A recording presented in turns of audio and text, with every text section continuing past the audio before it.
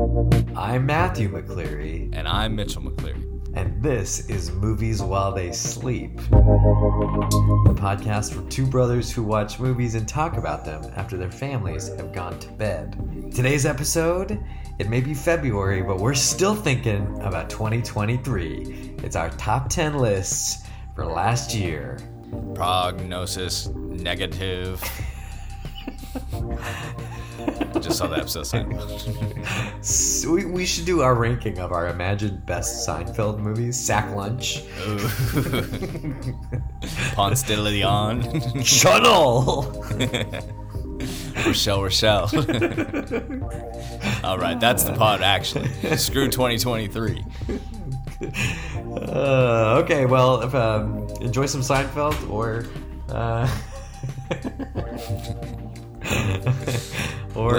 this episode of the podcast, Hannah's awake. All right, well, the fam is no longer sleeping. They are no longer sleeping, so let's jump in, sleepyheads.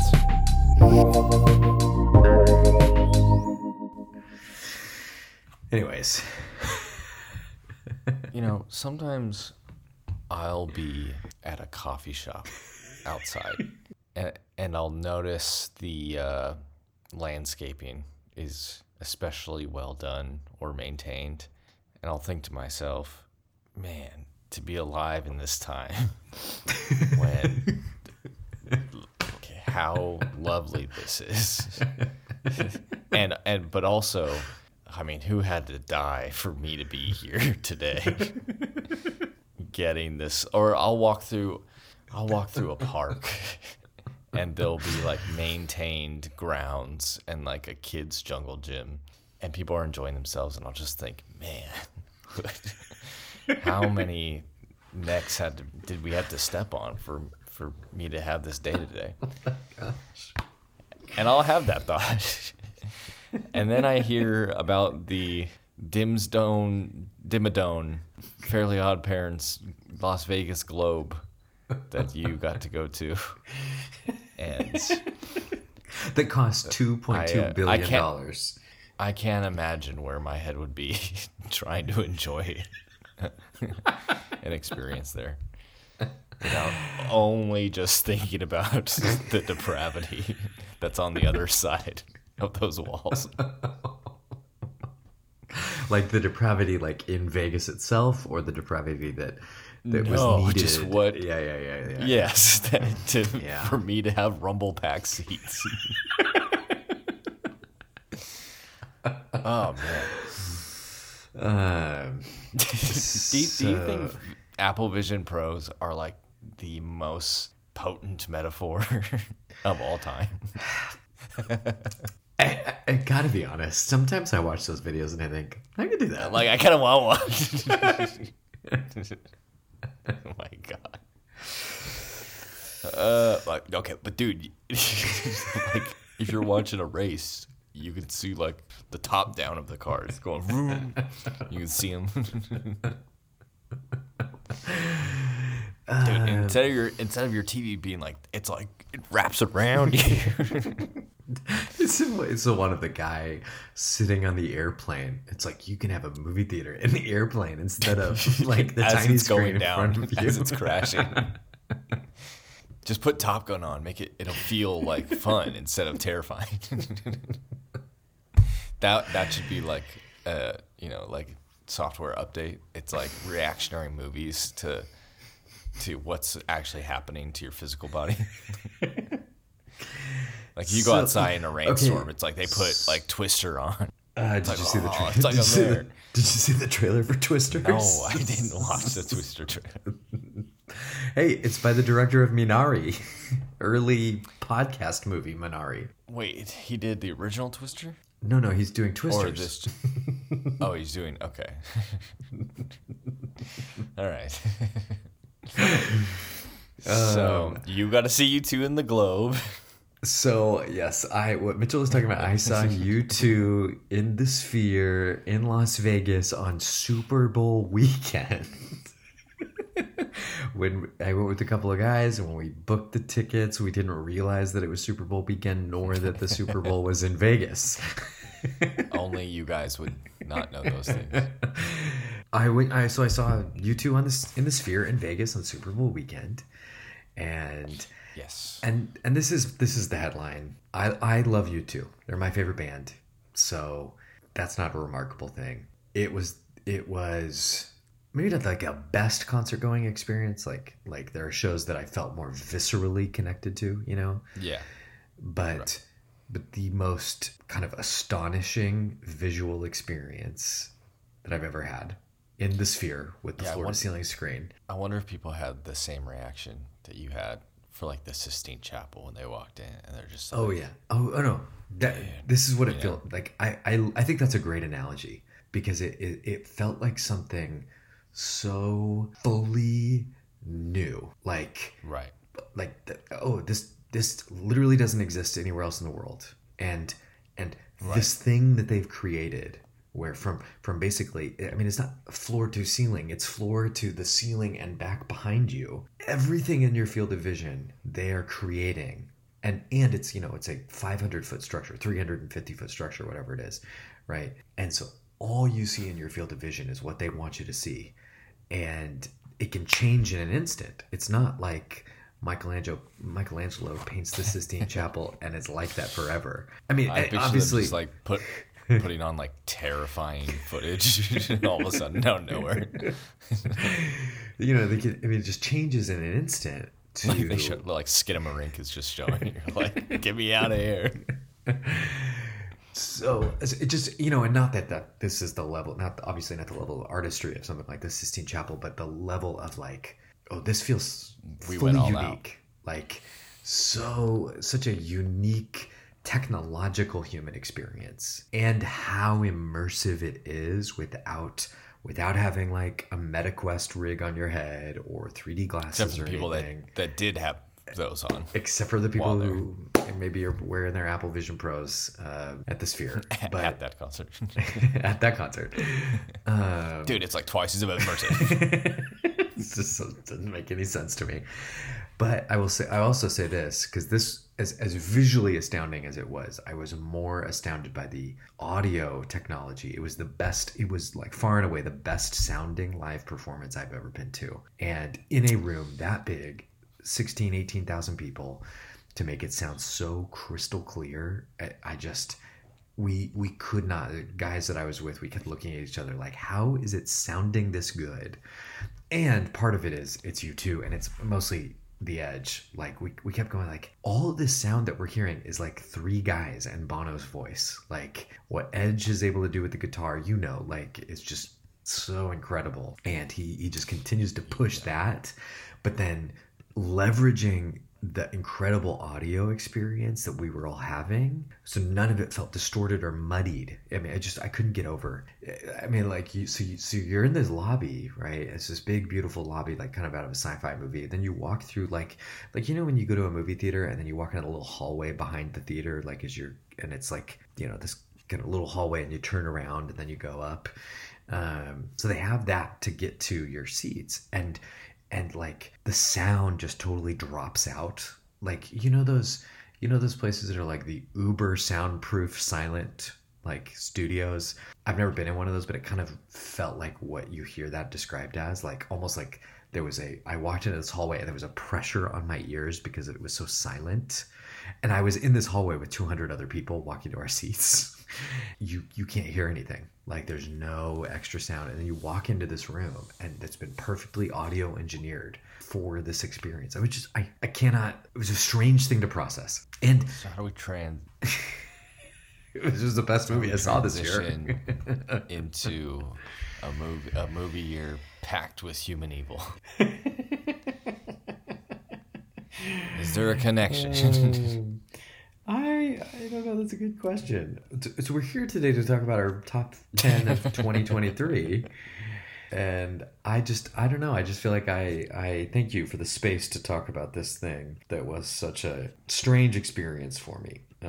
Let's say. How's it compared to IMAX? How's it compared to Oppenheimer and IMAX? That's the question. It's a pretty big screen. All right. I was talking about IMAX. Did you see any good live shows recently? Live shows? Yeah. Like concerts? Yeah. No, I have not. Okay. And it's been good. You know, I Good. don't like concerts. That's what I've realized about me. I don't like standing for a long time. You know, I think what was so nice about the Sphere is that, like, You had seats. like you had seats and nobody was standing. Like, we stood for the encore at the end. It was fun, but The whole time I'm at a concert, I'm like, they haven't even gotten to this part yet. It's going to take us a long time to get home. oh my gosh. That was the last concert Megan and I went to together. It was Switchfoot. It was Ace of Spades, but they had 2 openers. And I was just like, Yeah. and one of the openers was Tim Foreman's son. So, like, That's it was cool. cute. It was cute, but, like, Well, speaking of openers, we've got a list we've got to open up with. so we're doing it in the middle of February, our top 10 of 2023. But we feel like at this point, we've both seen kind of I've seen enough. to make an informed list, shall we say. And we're doing top 10. Yep. And I think this is going to be fun because I think last year our lists were fairly homogenized, both in our top favorite, but also like it was kind of the same 10 movies rearranged. Yeah. But I feel like this year there's a lot of wiggle room. Like I really don't know where you're going to land. I know you're number 1, but everything else I don't have a Do you grid know my for. number 1? Yeah, I think so. You may be surprised. Interesting. Well, we'll see. God, if it's a certain movie, I will be disappointed. It's May, But other December. than No, I'm kidding. Other than that, I have no idea where we're landing with this. So I think it'll be fun. I think it'll be good. This was a very good movie year. I know. I've got like 6 honorable mentions here. So Me too. good. Some ones that were tough to leave off, but Yeah. it was a battle, especially the past couple weeks. Now that some of these movies are now available. I know. That's Whether what it's been really on- nice. Yeah, whether in theater or through streaming, you can find. I feel like most of these, but Is there anything? Let's start this way. Is there anything you have not seen yet that could potentially kind of break in here for your top 10? I know there is. What is what's the Best Picture nominees? Let me try to do it from memory. It is The Zone of Interest, Barbie, Oppenheimer, Killers of the Flower Moon. Did Past Lives sneak in there? I think so. American Fiction, Anatomy of a Fall, The Holdovers. Okay, I think The Holdovers is one of mine that I wanted to see. I'm not expecting it to get on my top 10, but The Taste of Things, which is a French movie that I heard a lot of good stuff I about. haven't seen that yet. How to Blow Up a Pipeline, I heard I was like great. that a lot. Did, Yeah, yeah, it's really did not good. see. But there's a good amount more. All of Us Strangers, Master Gardener. I didn't see Ferrari. I didn't see. Love Ferrari. I didn't see Napoleon. Not most of these I wouldn't expect to be in my top 10, but just as like noteworthy holes from this year. Yeah. What about you? I think my biggest hole is probably The Boy and the Heron, and then I haven't seen A Taste of Things, which I really want to see. Yeah, Taste of Things. Yeah. So those are kind of the 2 that have kind of been on my mind. But I've seen all 10 nominees. For Best Picture. We've got some educated. I feel like more so than last year. I feel like I saw everything I really wanted to see. So Yeah. well, let's do honorable mentions at the end, and let's just jump in, sleepyheads. Okay, number I'm 10. ready. Number 10. Timmy, number 10. Number 10. What you Number got? 10. This is See, now this we're is, getting to it. This is an emotional number 10 for me. Okay. This was one where, like, Listen, I swayed on my list a lot this year in favor of what am I really going to put on to rewatch? Yeah. Oh yeah. I'm hanging out more in that area. Okay. There's some art house stuff that's like I can recognize as more interesting, but not on my list. Is this really a better movie than some of my honorable mentions? No, absolutely not. But I felt like some big popcorn fun movie belonged on my top 10. I think I know what you're going for. It was almost John Wick 4, but John Wick stays as an honorable mention. Great movie. It's Mission Impossible: Dead Reckoning Part 1. The way you're punching the air right now. I loved it. It's so My fun. goodness. That was another one that I did not see. Another hole of mine that I didn't recognize enough to call it a hole. Just so great. I heard the reaction was mid. It doesn't matter. It doesn't matter. It doesn't matter. Who cares? Shut up. This was all in my heart. I loved it. It was great. It was fun. It's what movies should be, and I loved it. And I don't know, Tom Cruise being Tom Cruise. I don't know. Is it that the movie was so great, or is it that at Christmas last year Tom Cruise did that video on Twitter where he jumped out of an airplane and said, "See you at the movies"? Maybe if he didn't have his little popcorn bowl and be like, "Yeah, I love popcorn," you'd be like, "All right, this is whatever." Speaking of Tom Cruise, potentially the star of Quentin Tarantino's final film. I believe it was a small part, but I heard that would be a very interesting move. I'm 100% with you. I would love to see Tom Cruise in a Tarantino film. As a lead too, though. That would be. Oh yeah. I think it would be great. Yeah. It's like because he's Tom Cruise in Magnolia, right? Yeah. By the way, did you hear the news that Paul Thomas Anderson has been filming his latest movie starring Leonardo DiCaprio in downtown Sacramento the last 2 weeks? Sacramento has been on the map.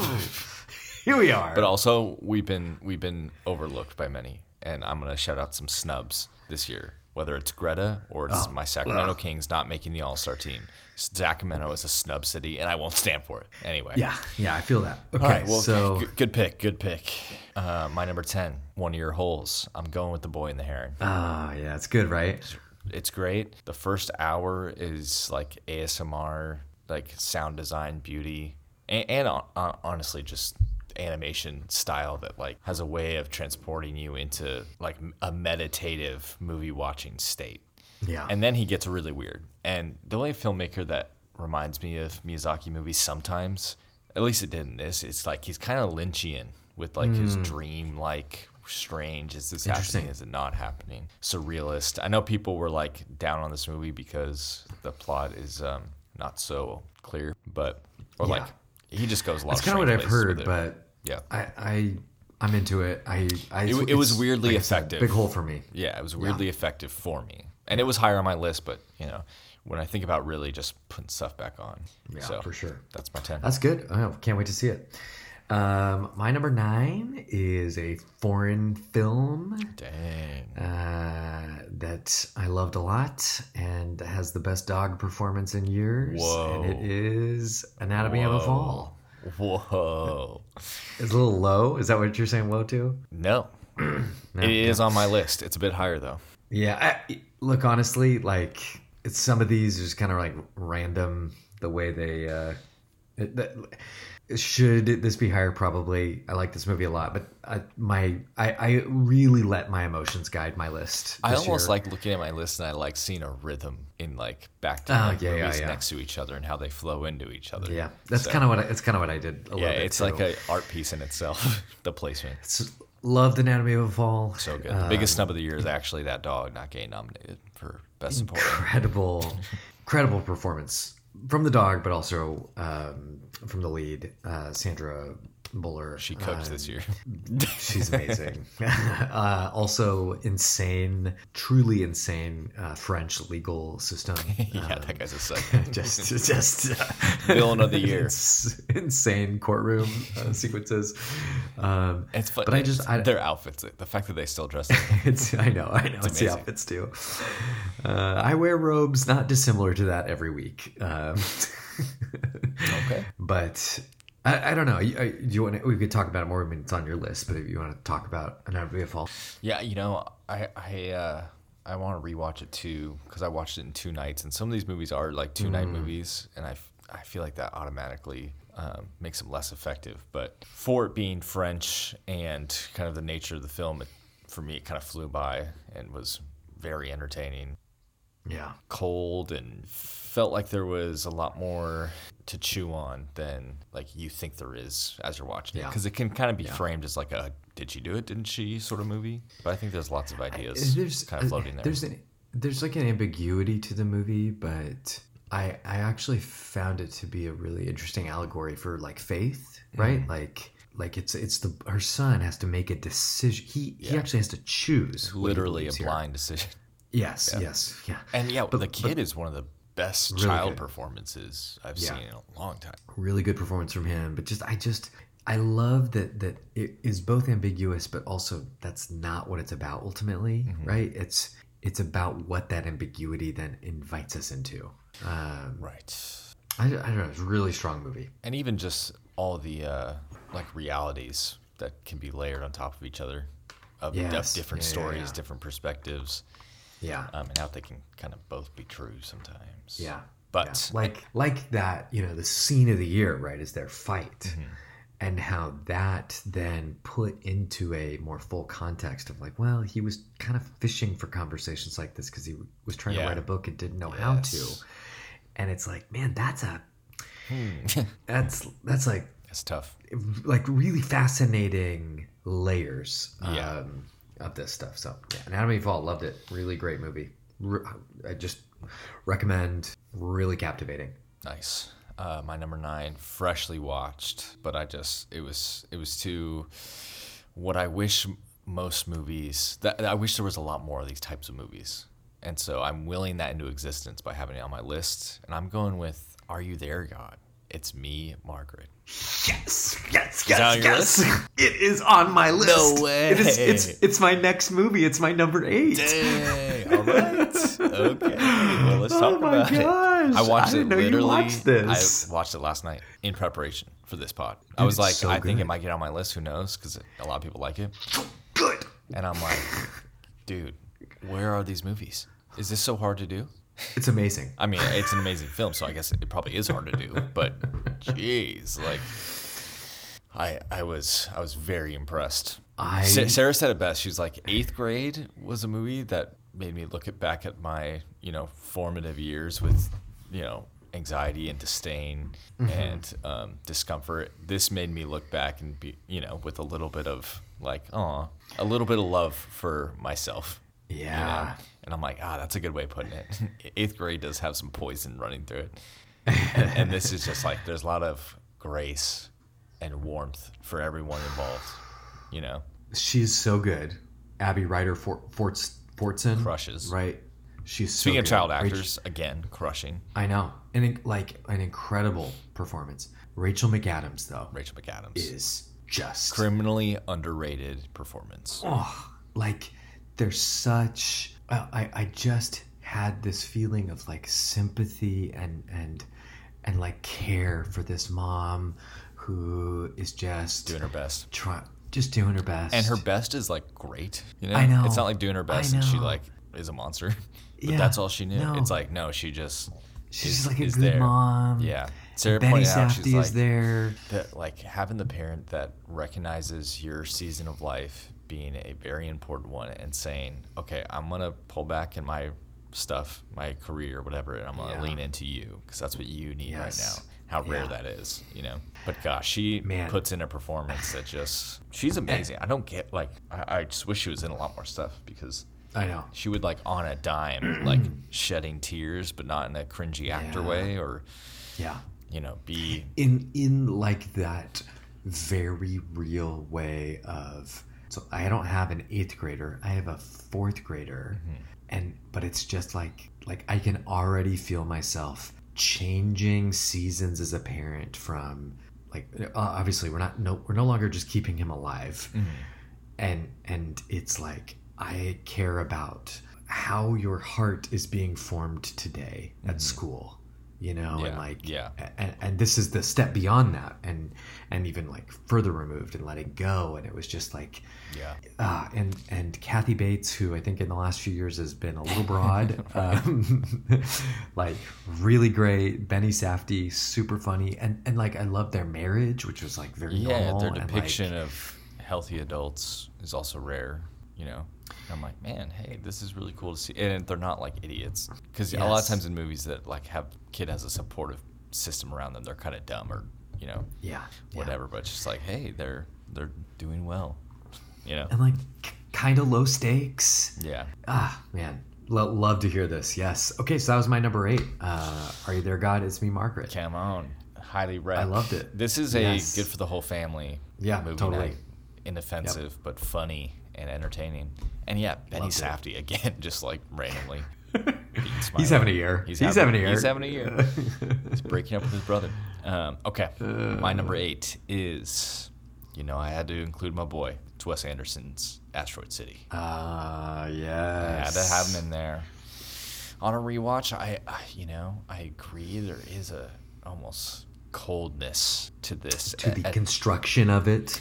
Yeah, but man, I feel like I feel like he almost whiplashes between a cold distance with his characters and a really deep sincerity and love for his characters and what he's trying to, do with this type of movie. I mean, it just, like, people meme on this thing of, like, he's just doing himself so deep down the rabbit trail. I'm like, God, is that not way more interesting than if you were to make, 10 Life Aquatics or whatever? Yeah.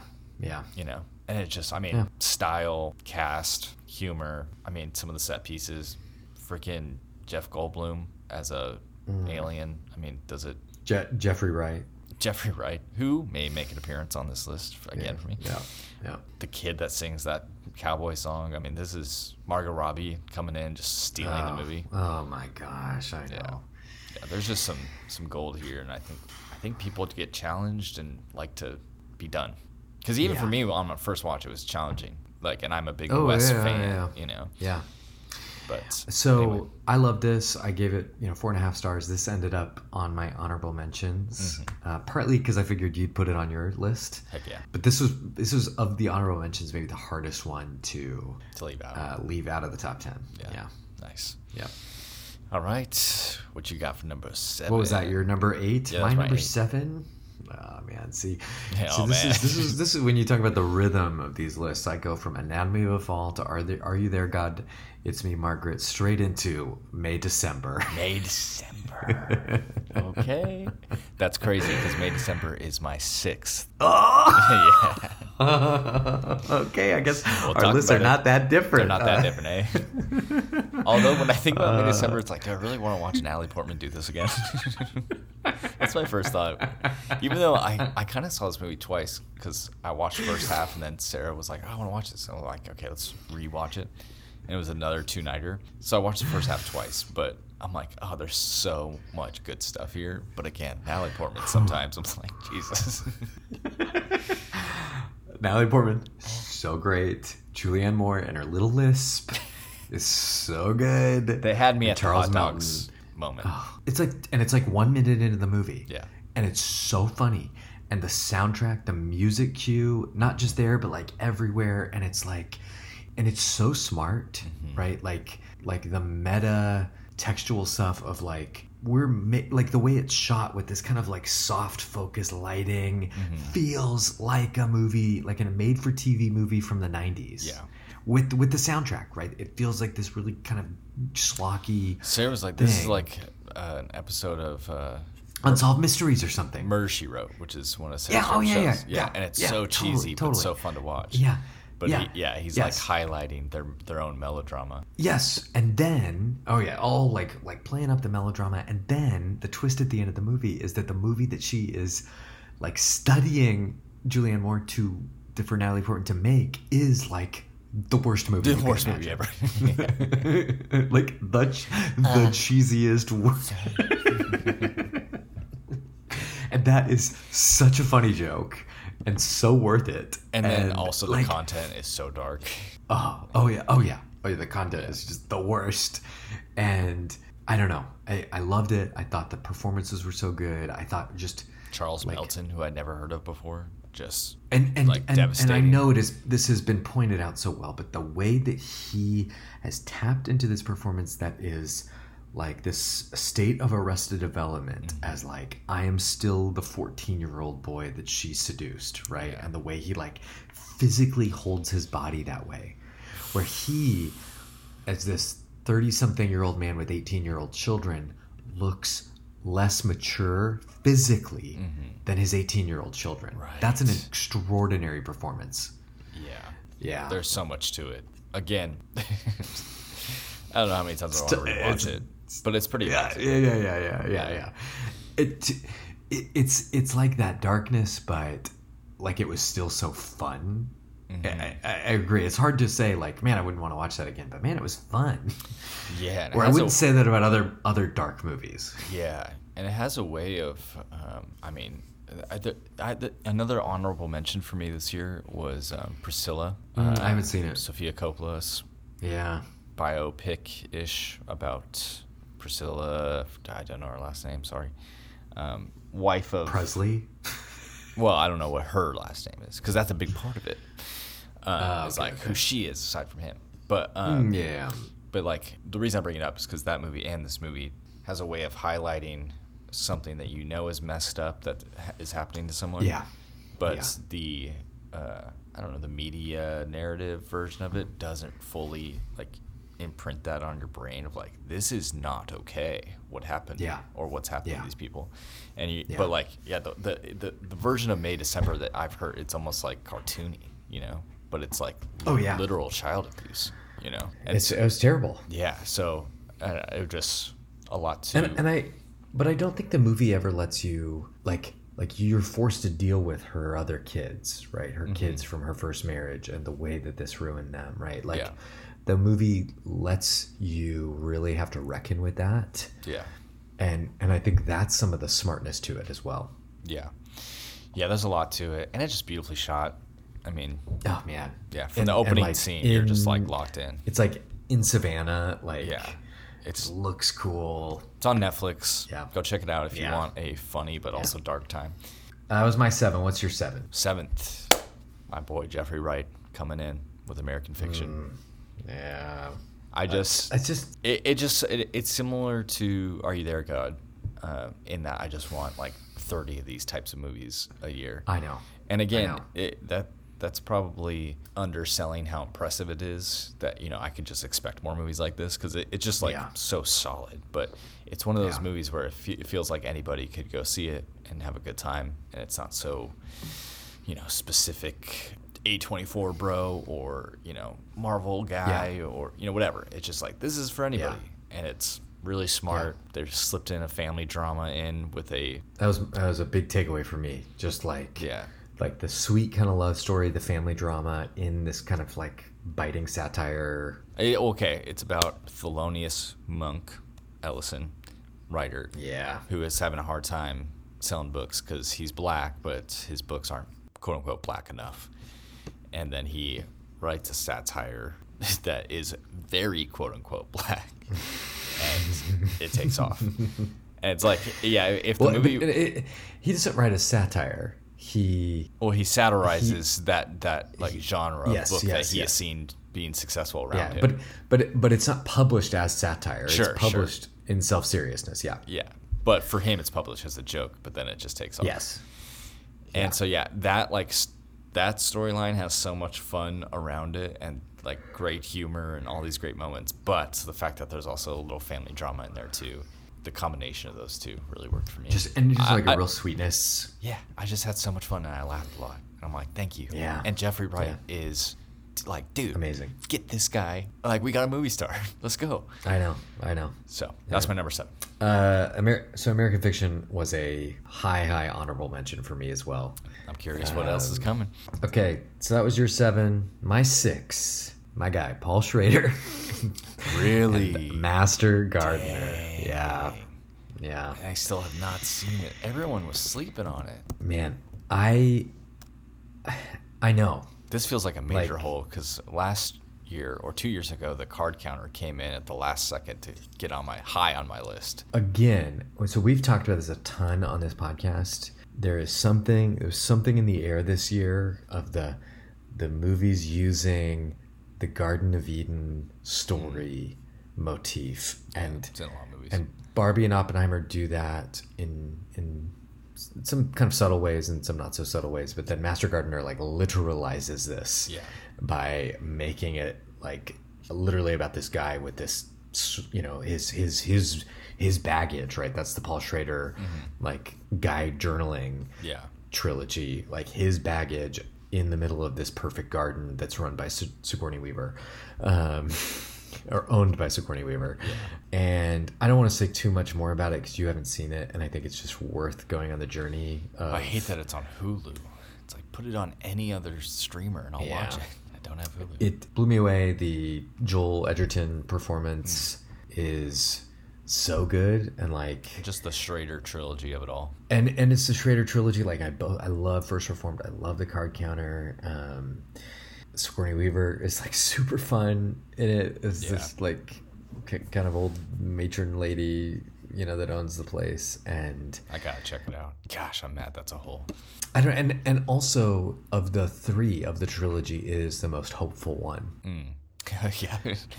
Maybe I feel like First Reformed, there's none, and then Card Counter is neutral, and then sounds like this one might be. This is definitely like kind of the inverse of First Reformed in that way. Yeah. Of just hopefulness. And if you're looking for a good weekend marathon, hit up that trilogy. I don't know about that. I don't know. I loved Master Gardener, and like, you know, again, there's honorable mentions that I think maybe are, I don't know. I actually think it's just a great movie. And the criticism, I think people think it was a little too on the nose, or Paul Schrader's not that subtle. His bag with this archetype. He's not a subtle guy. I don't like. Yeah. The Card Counter has frequent like acid trip sequences through Abu Ghraib. Like, but you usually hate acid trip sequences. It's true though. Yeah. Actually, yeah. Like that's not like, but that's a fair characterization of what he does in that movie, right? Like these like very intense, like visually weird fisheye kind of things, and it's just like, oh gosh. But it worked for you. Yeah, I mean, I it's not my favorite part of the movie, but yeah, Master Gardener. There we go. All right, your number 6 is May December. My number 6 is May December. Okay. My number 5 is Past Lives. Past Lives. That is an honorable mention for me. Yeah. How crazy is that? I thought when I saw that, I was like, this is going to be top 5 no matter what, because it was very hyped to me. Yeah. But yeah, it's like my first rung 11 spot honorable mention. Yeah, I think with some of these, it's when I ended up seeing them. That's a huge part of any movie experience. Like, one will just hit you at the time that it was meant to hit you. And I also think seeing it, like, when you see it relative to the hype around it, right? You just saw Past Lives for the first time. Yeah, I just saw it a week ago. And I saw it opening weekend at Tower Theater, right? Like, everyone I follow on Letterboxd is giving it 5 stars. Everyone. Yeah, you know? Yeah. And I think it's quite a perfect movie or anything, but this is what I loved about it. This is such a specific story, right? That like, so it's about a woman who immigrates from Korea when she's like in junior high. Yeah. And she has like a little boyfriend, right? Yeah. And then they never talk anymore. And then they reconnect on Facebook like 20 years later. When Facebook first kind of comes out. Yeah. Like they're like in their early 30s or something, right?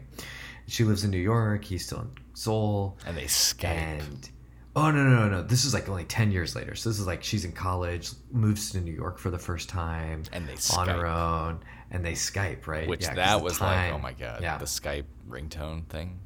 I know. And like the jitteriness of the call. Visceral. And I was like, we're missing something now with Zoom, I feel. Yeah. So, you know, and then over the years they have this friendship over Zoom, and then they like kind of lose touch or something. I don't know. You just saw it, right? Yeah. And then there's like 10 more years later, she's married and living in New York and is a successful playwright. With her white husband. Yeah, with her writer husband. And then like this guy's going to come and visit. And it's just a question, like the whole movie, obviously, these are the main themes of the movie of like what could have been. Yeah. And you know, not missed opportunities, but just different directions, right? There's that great visual motif when they say goodbye to each other before she moves, or she goes up this staircase and he goes down this other alley, and you just see the division of where their lives trajectory go. And what I love about it is it's such a specific story, yet what it invites the viewer to consider are your own specific stories. I never had that experience. Yeah. I wasn't an immigrant. I didn't have a long distance relationship or anything like that. But it made me just think about, you know, friends I used to have when I was in college, and relationships that I don't have anymore, and you know, where my life would be if some of those friendships were still a part of it. You know, all these things, right? And I just, really cool, sweet movie.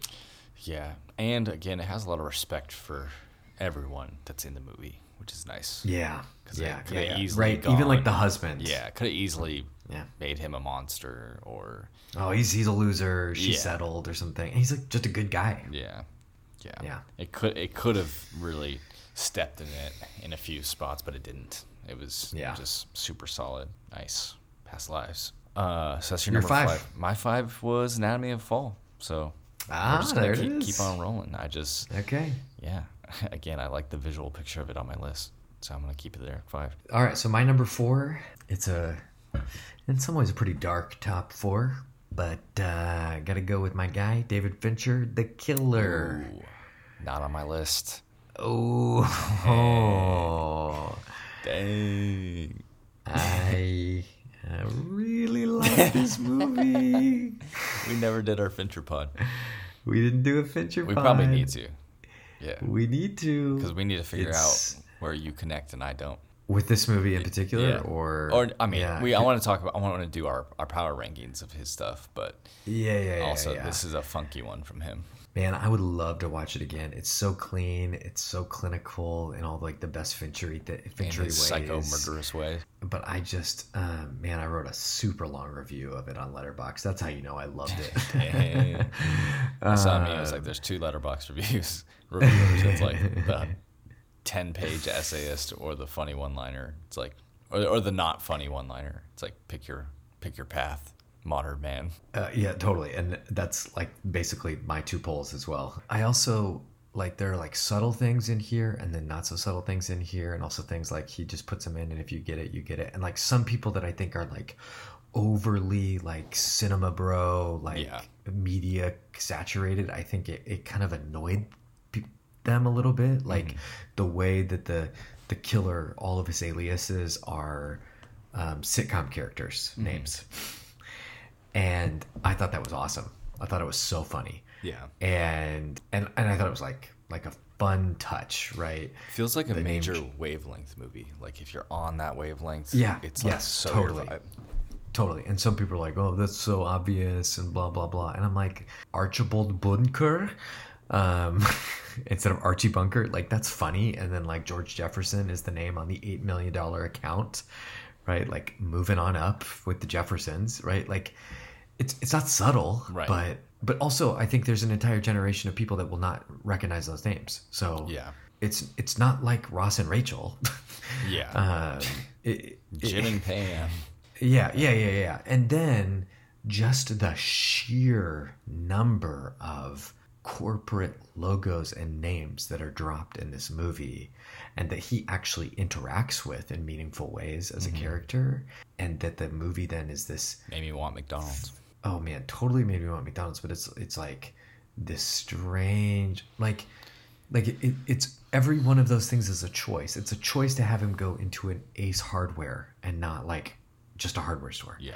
It's a choice to have him be a FedEx driver and not just a delivery driver, right? Like everything's a choice because the movie is itself, I think in a lot of ways, a comment on gig economy, corporatism, kind of late stage capitalism, while also being a Netflix movie. I need to rewatch after reading your review and then see if I can bump that score.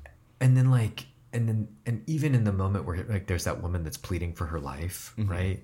And her pleading for her life is not that he would spare her, but if you remember, it's that he would make it that he would not make it look like she killed herself so that her family could get the life insurance money. That he could, if he could just kill her in a way that her family could still cash in on our life insurance. And how sad that is about the state of our culture. Yeah. That she feels like my life is in danger, and what I'm thinking about is making sure that the insurance agents are going to be all happy with how I die. Yeah. That's one of the sickest things that Fincher comes up with in this movie. Right. And there are like pretty brutal kills in it, but that's the sickest thing. Like that's so twisted. And he just, there's no comment on it. It's just there. And you're swimming in it for the whole movie. I loved it. And the whole opening sequence is insane. If you watch any of the behind the scenes stuff on how they filmed that, this assassination attempt across this city street and into an apartment, basically. I mean, it's crazy how they filmed it, right? I don't know if you've watched any of this thing. It's just layers and layers of visual effects and sound stages and like the way that he filmed stuff that he would never have really needed to, except it's so much better if you do it his way. Yeah. And nobody would do it his way. I don't know. Good movie. Love The Killer. It's good. We really should do the Fincher episode. I don't think there's much coming out in the next couple weeks, so that'll probably be our next one. Dune 2. Yeah. Okay.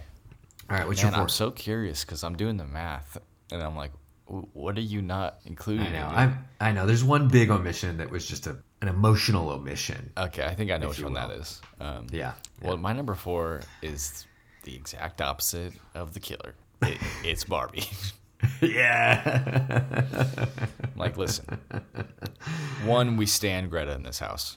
Oh, man. And I've doubled down on that, especially after watching her conversations with the Criterion that she just did. I haven't watched it yet. Is it great? Oh, it's so good. It's like, oh, great. There's so, like, you want to talk about people that love movies and have I know. insane level of respect for movies.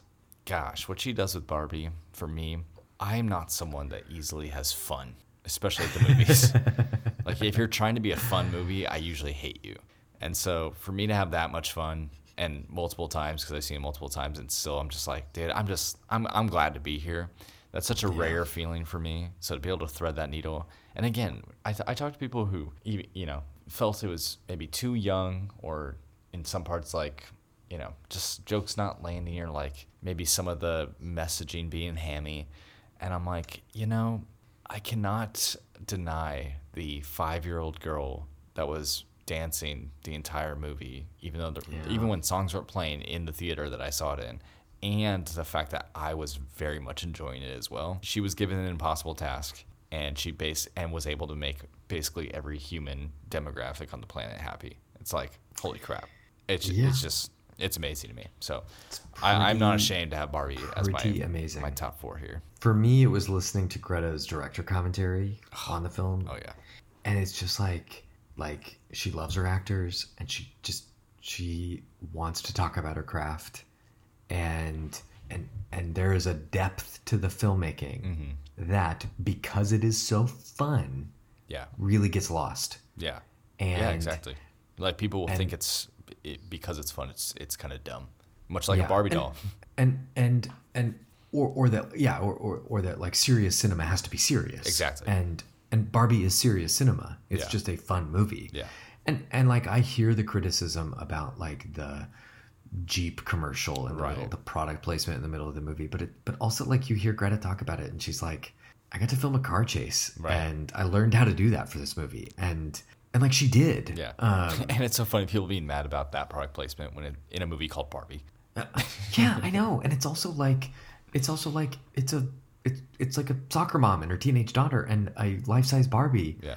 What kind of car chase do you want? I don't. People. And I also love, like, that I got to watch this with my 9-year-old, and he loved it. Yes. And I think we talked about, like, so reminds me of Ken. Yeah. Oh, Ken so reminds me of him. And he was not in on that joke, but thought Ken was very funny. And, like, just so connected with it. It's exactly what you just said. I just, man. And when you hear Greta's thoughtfulness about the film and the seriousness of it, it just really puts it top tier for me. Love Greta. Heck yeah. All right, we're getting that was down your 3? to it. That was your 4? That was 4. That was 4. 4. So you're going to 3. My number 3? Dang. I'm assuming it's not on your list. It's not. Yeah. No way. Yeah, I knew it wouldn't be. My number 3 is Oppenheimer. Man, we go from Barbie to Oppenheimer, eh? I know, we sure do. It's poetic. I've watched this a couple of times. And again, it's that experience. I saw it opening night, thought it was great, and I know I was always higher on it than you. And then I saw it again on the IMAX 70 millimeter film print, blown away. But honestly, like, you could show me anything, and if it would be projected on film, I'd be like, I don't know, 5 stars.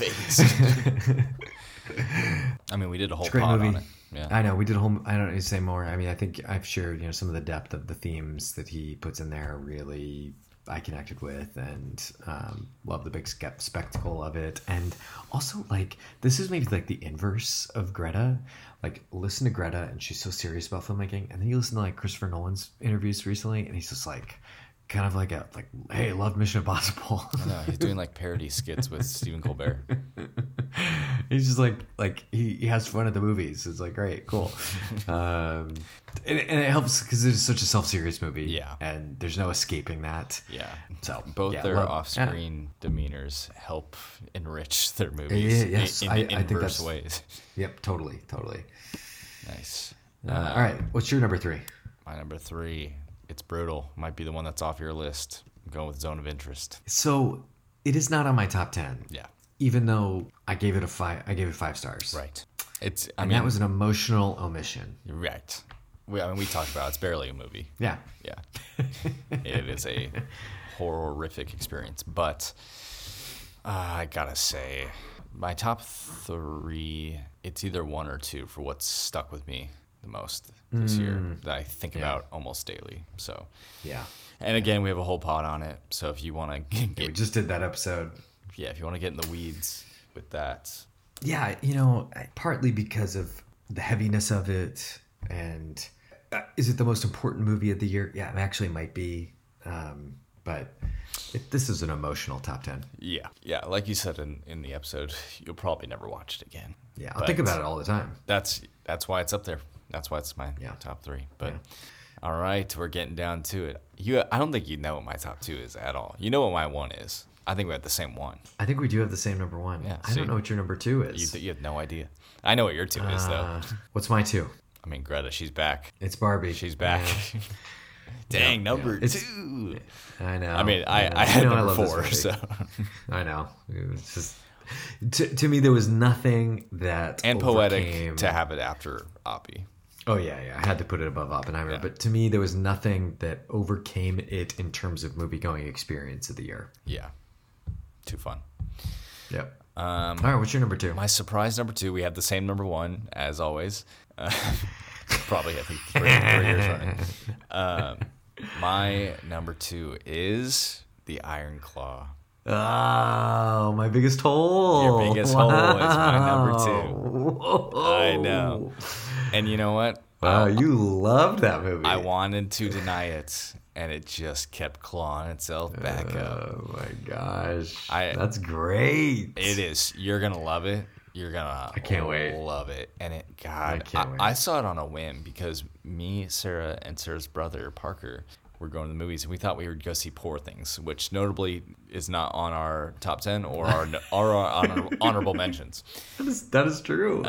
And then I read the description. I was like, maybe I don't want to see this with Sarah and Parker. And Iron Claw was showing it. We're like, that looks like A24. Let's go see it. And my God, did it floor me with how much I loved it. And like the marketing does not serve it well. Because to me, it looks like The Wrestler. Do you remember that movie? I do. Yeah, like it looks like the marketing from that, Yeah. And I'm just like, Zac Efron is soul crushing. I mean, the whole movie's soul crushing, but like the technical parts of it work so well too. Cinematography and the needle drops and just like the ensemble cast. And what a movie for, exploring non-toxic but also toxic masculinity. Yeah. Like this is like a brothers movie, brothers that love each other. Yeah. And to get to see their like the depths of that, and that's all they care about is each other. Yeah. And like you get that version of like maybe healthy masculinity on display, like slammed up against literal WWE wrestling. Yeah. And it's just a utter tragedy film that I had no idea the story, and it's like even worse than what they show in the movie. That's what I hear. I literally cried I think 3 times, and I'm not a big crier, so that's really rare for me. It just came out today on VOD on iTunes, so I am like excited Get locked to get in. into it. I've been waiting for it, so I will say, like, this is great. There's definitely a little bit of that. I just wish there were more movies like this ranking for me. Like, again, I don't think technically it's the best, Sure. But when I think about the movie I'm most excited to like rewatch, and it being so solid and so emotional, I mean, I was so surprised by how good it was. And that's great. it's stealing the show. So again, and like crazy snub that it got nothing. Crazy. Yeah, I know. So it's crazy. that's can't 2. wait to see it. That's good. All right, our collective number 1. See, you have to start the list because we always have the same one. So, when we end it, it's not like, all right, Yeah. But it's undeniable. It's the behemoth. Marty. Super Bowl commercial himself. It's Killers of the Flower Moon, baby. Killers of the Flower Moon. It's just undeniable. So I think I said this on the Zone of Interest pod, but I rewatched Killers of the Flower Moon the same week that I watched the Zone of Interest and couldn't get over it. Yeah. It's so good. That's my main criteria for the like big heavy hitters on these end of the year lists is like, which one am I thinking about a year later? And I'm thinking about this movie all the time. it's you're thinking about it, but it's also not, just an exercise in psychological torture like the Zone of Interest is. Mm-hmm. There's just so much to chew on, and I don't know what else to say. We've already sung its praises so much. It has 2 of the best performances, 3 of the best performances of the year, and Robert De Niro, Lily Gladstone, and Leo. It's probably the best score of the year. Oh, the score is amazing. And those performances, like, they've really done a good job. Leo's done a really good job of highlighting Lily Gladstone. She's nominated for an Oscar. I think Leo's been underrated. I mean, he didn't get nominated, but it's really hard for me to deny that this is not one of his best performances. I heard someone say he didn't get nominated because he uglied himself up. Well, and it's I don't know. It worked with maybe? him in The Revenant, but because that's not a good looking movie. Yeah, but he's a good guy in that movie. I know. Yeah. And I think what he is doing, and I just rewatched it. I think what he's doing, there's a high degree of difficulty to that performance. Yeah, the thing with Leo, you kind of just assume there's 10 other performances like this in his catalog. Yeah. And he's always good, but this type of role, Yeah. like how far he goes with it, Yeah. And Robert De Niro is just so evil. I know. It's like, Leo's good in Shutter Island, but this is not Shutter Island. No, yeah. There's so much more cooking underneath.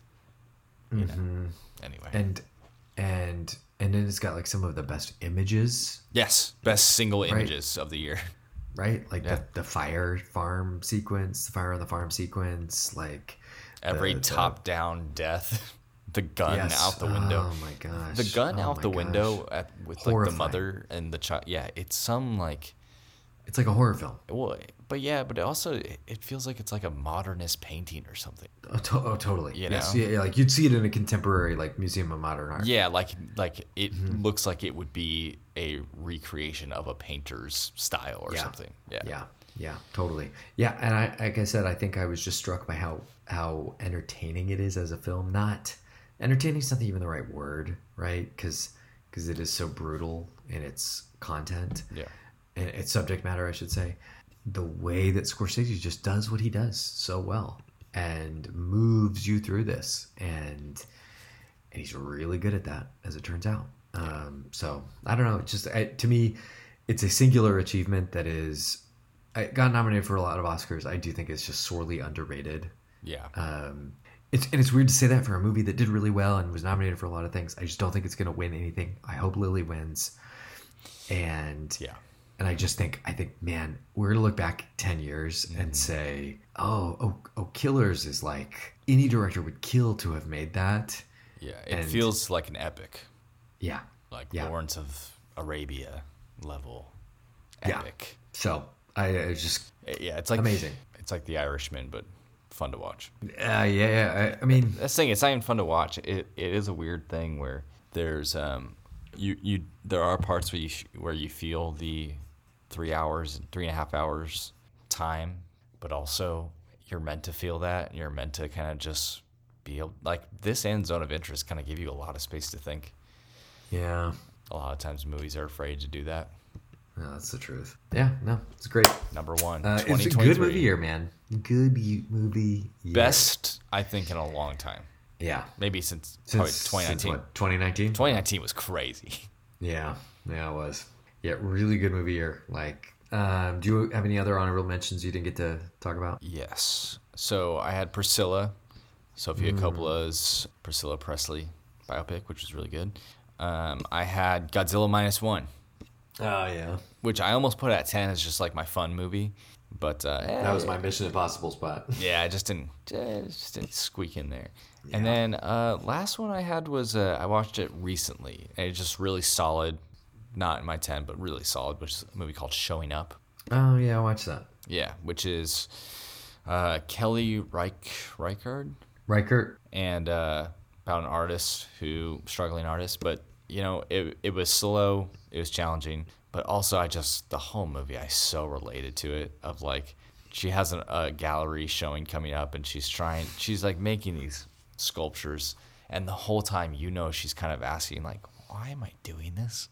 And that, like, any art that you make in this world that you put a lot of time in, there's always kind of that thought of like, dude, why am I doing this? Spending so much time on this thing that no one is gonna care about or react to or whatever, but you have to do it anyway. So it was just a pleasant Sunday afternoon watch. And great Andre 3000 flute work. Yeah, I mean he acts in it. I forget that he's an actor. And he's in it, which actually thought he was really good in it. He was great in it. What other movie was he in recently that I remember seeing him? Oh, he was in White Noise. He's in White Noise. He was great. Yeah. Those are my honorables. Yeah, I thought Showing Up was super fun. It's definitely like probably more your speed kind of a movie, but it was great. Yeah. My honorable mentions. I like The Holdovers a lot. I know you haven't seen it. Yeah, it's on my list. Super cozy movie. I think Paul Giamatti's Christmas great. classic. I think Divine Joy Randolph is really good in it. I don't know. It's just it's like a boarding school, and they make a trip to the big city, so it's got Catcher in the Rye vibes, right? Like, yes, definitely. Especially with the Christmas going on. And like it knows that it kind of it doesn't reference it in any way other than just. Does he ever wear a hunter's cap? I don't know. I think he does actually. There you go. So it's just kind of in that milieu, and I don't know. I just thought it was really good. Yeah. I like Alexander Payne. Spider-Man Across the Spider-Verse was I hear it was pretty great animation achievement. I thought John Wick 4 was a pretty great achievement in stunt work. I like John Wick 4 a lot. It was really good. And this is like my showing up of honorable mentions, but not Kelly Reichardt, but Nicole Holofcener. It is You Hurt My Feelings, starring the Queen, Julia Louis-Dreyfus. And it's about this like novelist, Julia Louis-Dreyfus, and she overhears her husband like kind of dumping on her new novel that he's been like proofreading for her. And that's like not even the central conflict, and they don't get divorced, and I don't know, they're just in it, and it's love hard. A small stakes story. Yeah. Very it was human. awesome. Yeah. Adding to my watch list. Just so loved it. And it's on Paramount Plus Showtime right now. Heyo. And Julia Louis, and she also this is her second movie with Nicole Holofcener. She was in Enough Said, the movie that Julia Louis-Dreyfus did with James Gandolfini 8 or 9 years ago, which I just watched this weekend. And you know who's in that movie? Bono's daughter. And I watched it the same weekend I saw U2 in concert. And playing Julia Louis-Dreyfus's ex-husband is a guy who I don't know his name, but it took me 10 seconds to recognize him as the Wiz from that one episode of Seinfeld. It's me, the Wiz. Wow. Nobody beats the Wiz. I think this is the Wiz. And I was right. I mean, it helped that he was standing next to Elaine, but... Yeah. Nice. Okay. Is that it? Yeah, that's it. That's 2023. In a nutshell. No mention of Naiad. Okay, we don't need to go through what wasn't mentioned. But hey, listeners, if you think we got it wrong, or if you have your own top 10 that we need to know about, freaking reach out, send an email, and I don't know, send a comment. I think we'll post maybe after a week of the episode being out. I'll do a little graphic of our top 10s on the gram, because if I post it right then. You guys won't Spoiler, listen. yeah, I know. You won't listen. So, You gonna go see Argyle? no, not ever. All right. I'm confident I'll never see that ever in my whole life. So, and then who knows? Maybe we'll do the Fincher ranking pod. We'll figure out what's next on the docket here. But until then, Dune 2. write a review and rate us on iTunes. Send the pod to a movie lover in your life. Follow us on Instagram at Movies While They Sleep, and we'll catch you in the next one. Good night, y'all. Bye.